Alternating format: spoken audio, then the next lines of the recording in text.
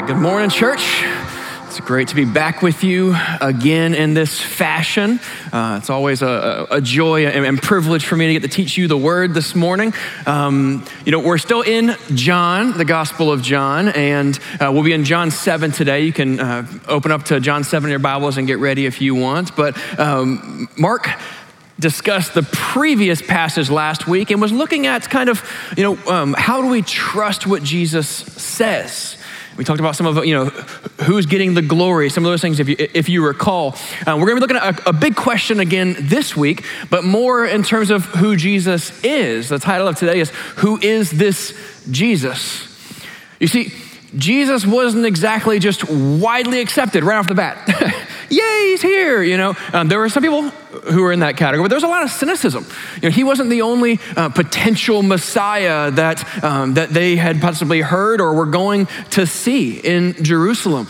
And so there was a very kind of healthy question of, who is this guy? Who does he think he is? I don't know how many times y'all thought about that, about somebody, who does this guy think he is? I think every time Ryan Flint walks into the room, into a meeting or something, who does this guy think he is? But it's just because I'm looking up at him. But who does he think he is? And I mean, you probably had some instances in your life in which you thought that. And so I was thinking through, when in my life have I thought, who do they think they are? Who is this person? And for me, one of the times that stuck out was watching talent competitions. That person shows up and you start to measure, and you're like, all right. So they look like this, they speak like this, they're, okay, what's their talent going to be? And and you start to kind of decipher and you kind of guess going in, good or bad, good or bad. In fact, my wife and I have actually done that before, good or bad, and in terms of guessing, well, how is it gonna go? And in America's Got Talent, in American Idol, we were right a lot when we said bad, judging a book by its cover. But, there was a viral moment about 12 years ago now that many of you may have forgotten, but will remember as soon as we show you this clip. But from Britain's Got Talent, there was a lady that when she walked in, everyone's saying, who is this?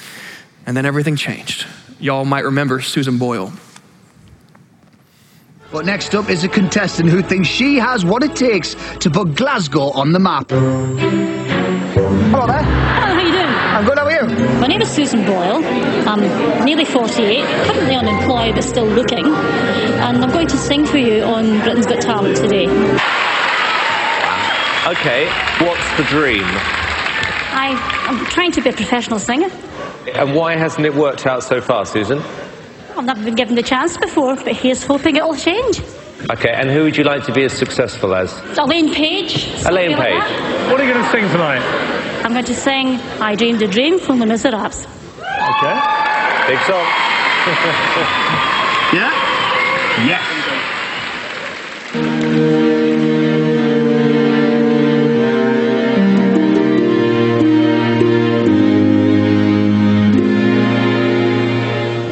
I dreamed a dream in time gone by.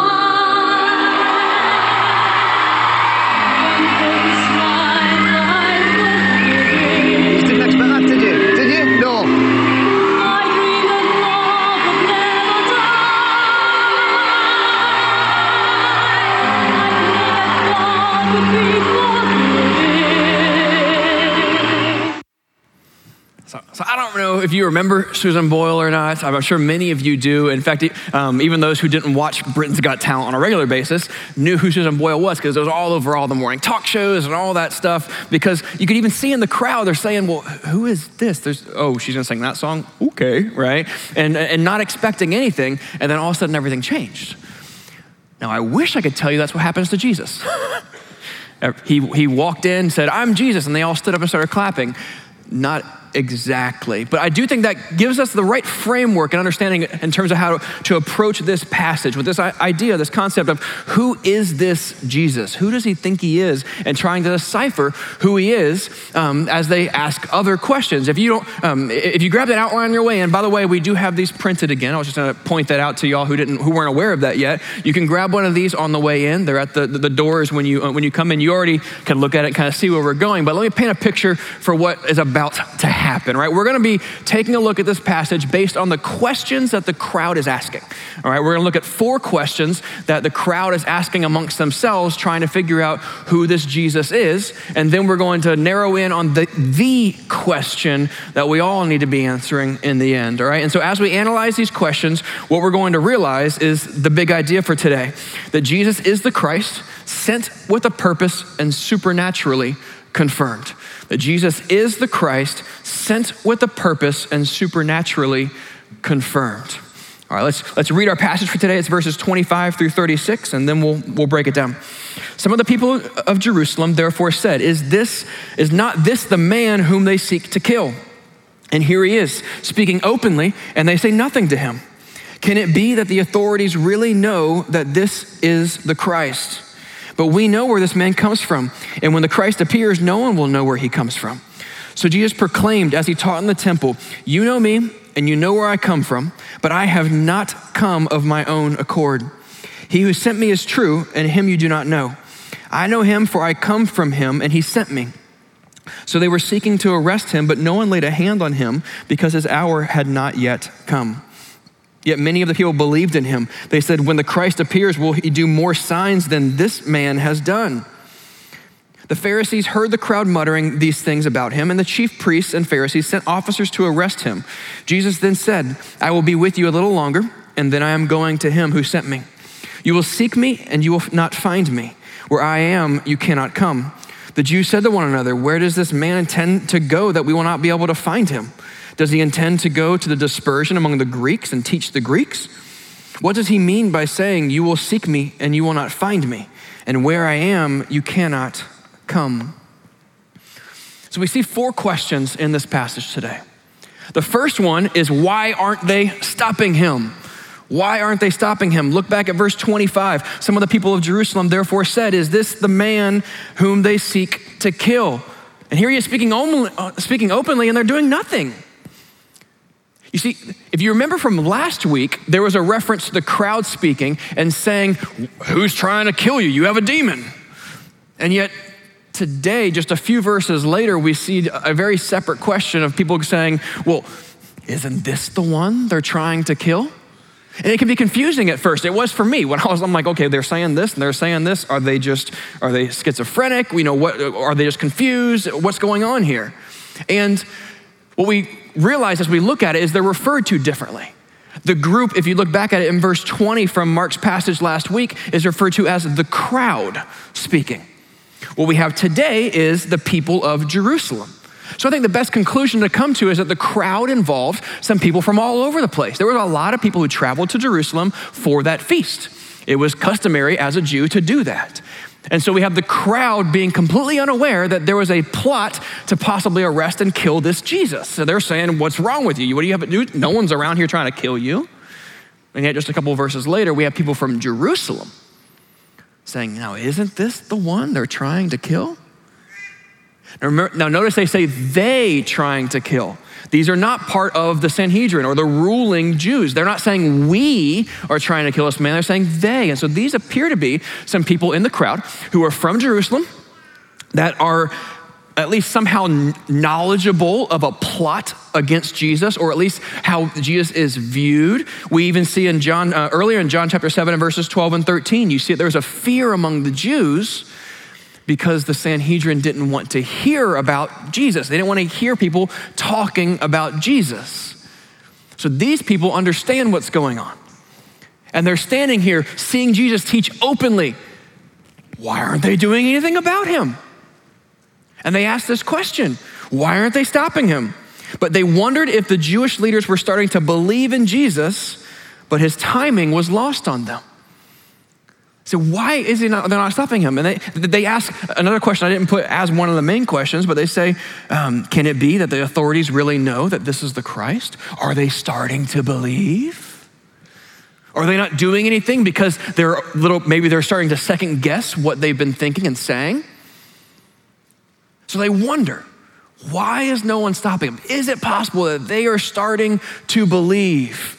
But what we see from the greater context and in a verse in just a few minutes, That even if the Pharisees had brought everybody in all of Jerusalem to arrest Jesus right then and there, they would not have been able to, because his time had not yet come and they had no way of overruling the sovereignty of God. Then they transition to a little bit of I admit is an implied question. They don't actually ask this question outright, but they kind of answer their own question about, are they possibly believing, by implying our second question, where is he from? Where is he from? And they say, this is what they say. They say, but we know where this man comes from, and when the Christ appears, no one will know where he comes from. You see, they thought they knew where he was from, but his divine origin was lost on them. His divine origin was lost on them. They didn't really understand Jesus and where he came from, even though they thought they did. So much of Scripture is dripping with irony, and this passage right here isn't an exception to that. You see, Jesus proclaimed, it's more of like a kind of a loud verbal proclamation, because he knows what they're muttering. And he says, you know me, and you know where I come from. I think he says it with a smirk. Because think about it. These people are saying, oh yeah, we know where he comes from. Essentially, they're saying, well, he's just too ordinary. He couldn't be the Messiah. We know where he's come from. We know too much about him. He's too human. When the Messiah were to come, there's gonna be more about him that we would know. And if you wanna know more about kind of that background of where that tradition might have come from and what the Jews knew about the Messiah, I'm gonna talk about that a little bit tomorrow in our Beyond the Notes podcast that you can listen to on our podcast. But they were apparently answering this question with, no, we know enough about him, and he's no one special. And Jesus responds with, yeah, you know where I come from, even though we know that they obviously had no clue. And so in my picture, Jesus, in the picture in my head, is, Jesus is almost saying this like a smirk with an irony of, yeah, okay, yeah, you know where I come from, all right. And yet then he takes it and he turns it.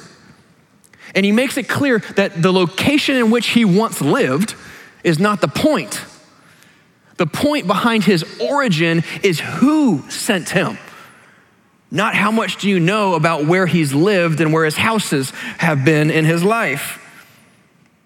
He says, you know me and you know where I come from, but I have not come of my own accord. He who sent me is true, and him you do not know. You see, the Jewish people pride themselves on knowing God. The Gentiles didn't know God, and they knew God. They were God's people, and there was a sense of pride behind that. And anytime they were told by Jesus that they didn't know God, they responded in anger because he was offending them. And now how much they understood about what he was saying in that moment right there, we're not really sure. But he's making clear that he is from the one, the true one, whom they did not know, because if they truly knew him, they would be accepting him because he came from the Father. He takes it and he turns it and he says, yeah, that's fine. You know where I lived one time. Good for you. You don't get it. I didn't come on my own. I'm not in this town just to get some people to follow me or make some money somehow, make a name for myself. I came here because I was sent here by God. They ask this question, where is he from? Then we have this verse in verse 30 that I think, at least in my opinion, is kind of in an odd spot. We have this exchange and it says, so they were seeking to arrest him, but no one laid a hand on him because his hour had not come.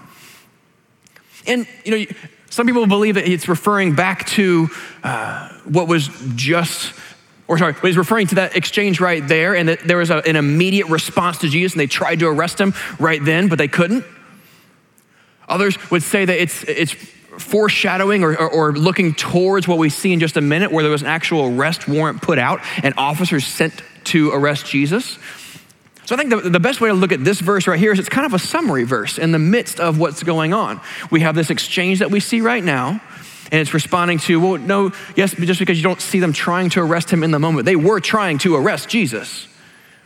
And we see in just a minute how they actually sent people to arrest Jesus. And yet, because it wasn't his time, they were not going to succeed. They would succeed eventually, but they would succeed in God's timing when he ordained it. Then we get to what I think is the most important verse that we look at this morning in verse 31. And we're gonna camp out here for just a little bit because we do have some people in the crowd who did believe. They're referred to as believing in Jesus in some way. And it says in verse 31, yet many of the people believed in him, and they said, when the Christ appears, will he do more signs than this man has done? In other words, if this is not the Messiah, when we do see the Messiah, is he really gonna do more than this guy is doing right now? Referring to the miracles of Jesus. You see, they acknowledged and noticed the supernatural confirmation that was going on. I used to struggle earlier on in my faith with why we don't see miracles today like we do in the Bible. I would read the Bible and I would read about the miracles that were done. And I would look around and say, well, is it just a fairy tale? Why is that still not happening today on the same scale? I'm not saying that God's not working miracles or can't work miracles today, but I think we would all agree that the miracles are not being done on the same scale as we read in the Bible. We don't have a man going from town to town healing everyone he sees.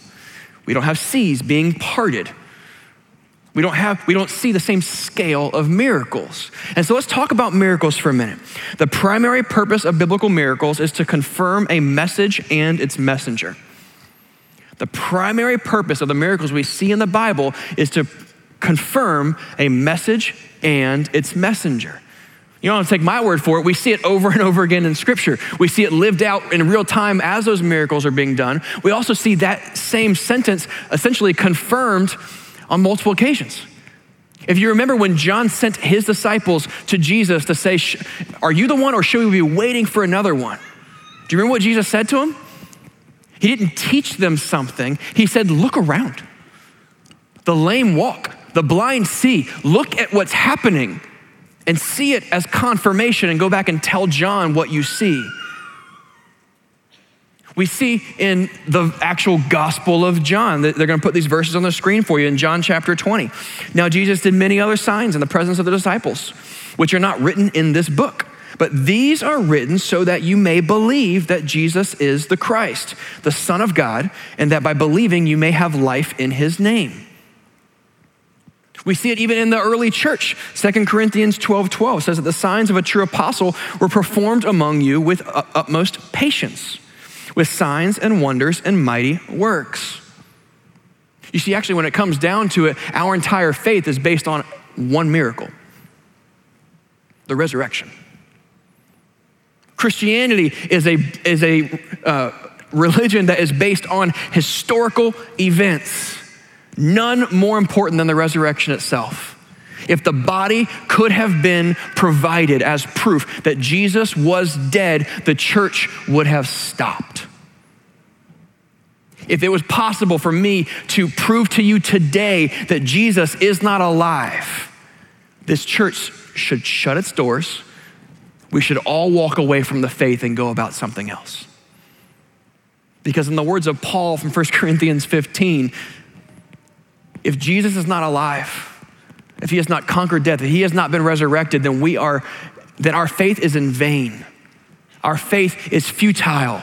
And actually, we are most of all to be pitied on this earth because we are sacrificing our lives for a lie, and we're actually even lying about God. Read that passage from 1 Corinthians 15 later today. It's amazing just how important the resurrection is. Let me illustrate it for you just for a minute. Imagine, I know there's always a weakness in any kind of illustration you use, and so I understand you could probably point some holes in this one as well, but for fun, for a minute, imagine that I was coming into this place and I told you that I have a new message from God. Imagine some of those early days where the apostles were going into towns that had never heard of Jesus, saying, guess what? God came to this earth and died for you. If I came into this place and said, I have a new message for you about Jesus and you and how this is all gonna work out, and it's a building onto the Bible you already have. you should rightfully think I was a little bit crazy. If I walked in here saying, I have a new message for you, that we all need to pack our bags right now, we need to move to Cincinnati because only people who live in Cincinnati in the next 6 months are going to heaven. Y'all should start a text or an email right now to the elders and say, this man has lost it. But if I was to stand before you and tell you that I have this new message from God, or even that I was God myself, as Jesus did, and then I took this bottle of water and I snapped my fingers or whatever Jesus did at the wedding, and I turned this water into wine or coffee or Mountain Dew or whatever it is so we can all partake in it, you'd be going, that's strange. He's a chemist, apparently. But then I bring someone to this building and I walk them right in front of you who you know has been blind since birth. And I make it possible for him to see. Then I bring another person into this room who you know has been crippled since birth and cannot walk. And I say, get up, take your mat, and go. You should start to wonder, I wonder if he's telling the truth. Because you would be wondering if this God is communicating with me. You would want to know, is this actually God communicating with me? Is this actually a message from God? And God doesn't communicate his new message without confirming his new message. Supernaturally confirming his new message. It shouldn't be a surprise then when we understand and realize that after creation, the vast majority of biblical miracles are performed by these people. Moses, the prophets, Jesus and the apostles. Why is it not surprising? Because between them, they wrote most of this. They were bringing a new message. And the people were wondering, should we trust this or not? Should have been wondering, should we trust this or not? And it was confirmed through supernatural means. And we see that in the lives of all of those three groups. So why not today? Like I said, I used to struggle with that. But when I came to the understanding of the purpose of miracles in the Bible, and I started to realize, no, actually it's logical that we don't see miracles on the same scale today because we don't have a new message from God. That we can go through our life in confidence, not letting something hold down our faith or some kind of doubt because we're not seeing the scale of miracles from Scripture today. There's a reason for it. But there is no need for the same scale of miracles today because there is no new message needing confirmation. So I don't know if that's ever been a struggle in your life. I know it was in mine. And hopefully that's an encouragement to you today. That not only was this confirmed supernaturally, but we shouldn't be walking around expecting the same thing to happen again. Some people would say, well, yeah, I'll come to faith in Christ if a miracle just happened right in front of me, right? If God just revealed himself to me in one of those ways like in the Bible. Well, it's interesting, it kind of makes sense at first when you hear someone say that. Okay, maybe you would. And yet, not everybody received Jesus and he was performing all kinds of miracles. And on top of that, we have a fascinating parable from Jesus himself. It's usually titled in your Bible as the rich man and Lazarus. And what we see is the rich man and Lazarus both die. Lazarus is in paradise with Abraham. The rich man is in Hades. And the rich man is begging Abraham, please send Lazarus to my family.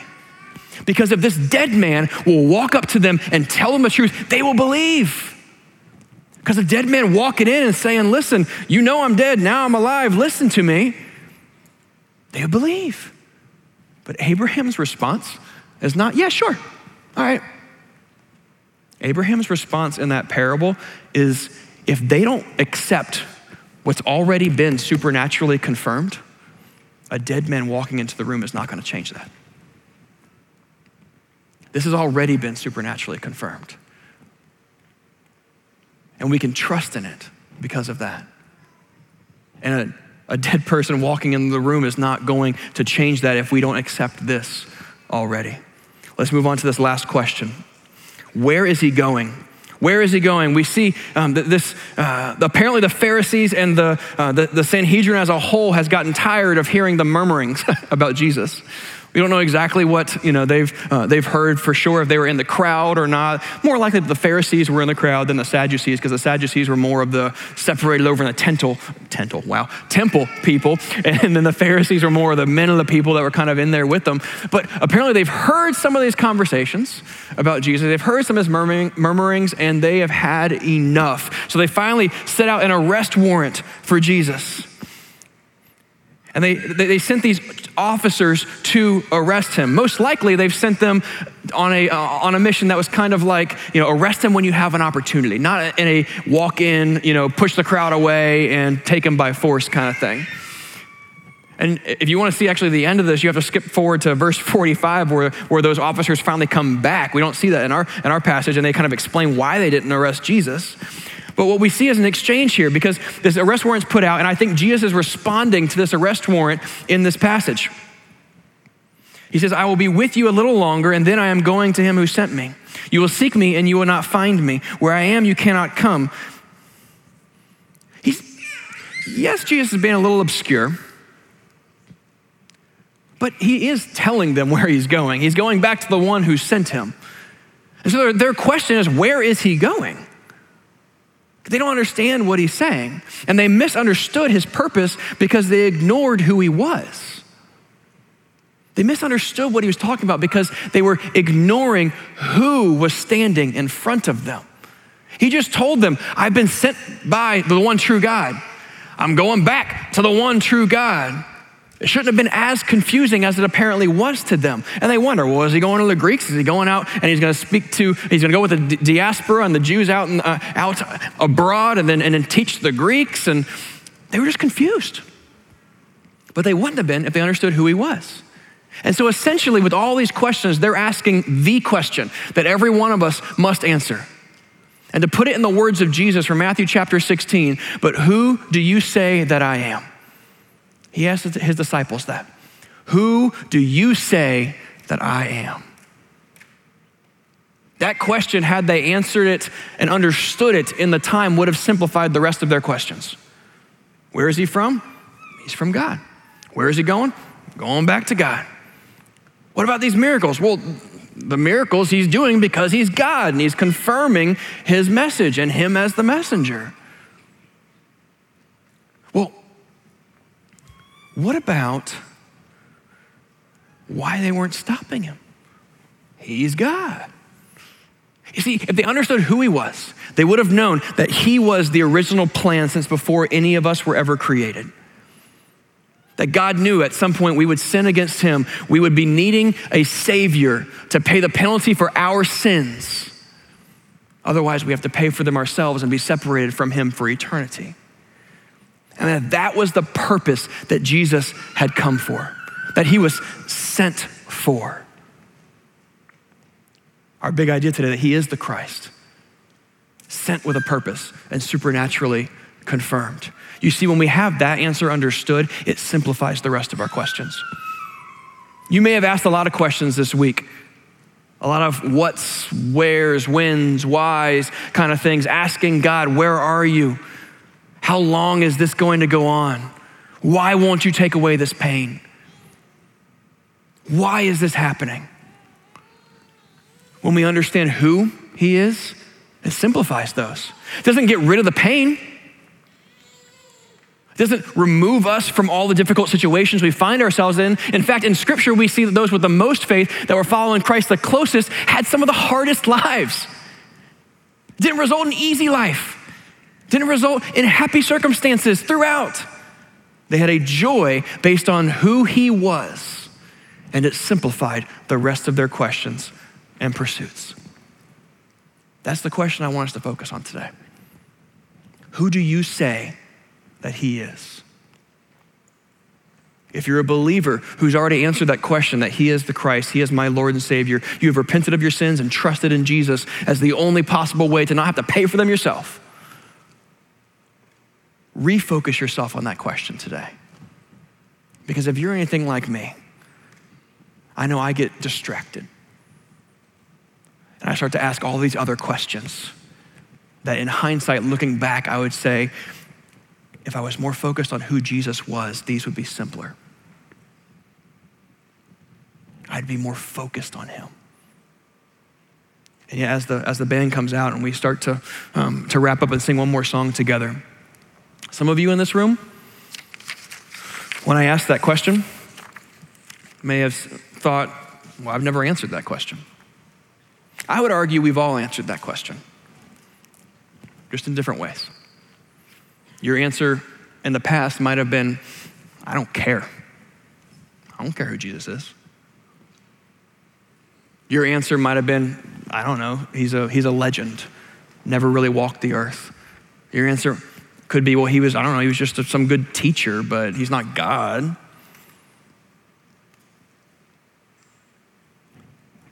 I don't know what your answer was. But I hope you take it seriously today that this is the question for all of life. Who is Jesus? And my hope and prayer for you is that you don't leave this place today without placing your trust in him. And for those of us who already have, that we can refocus on who he is and what that means for every day of our lives. And we can start living this life in light of eternity like we should.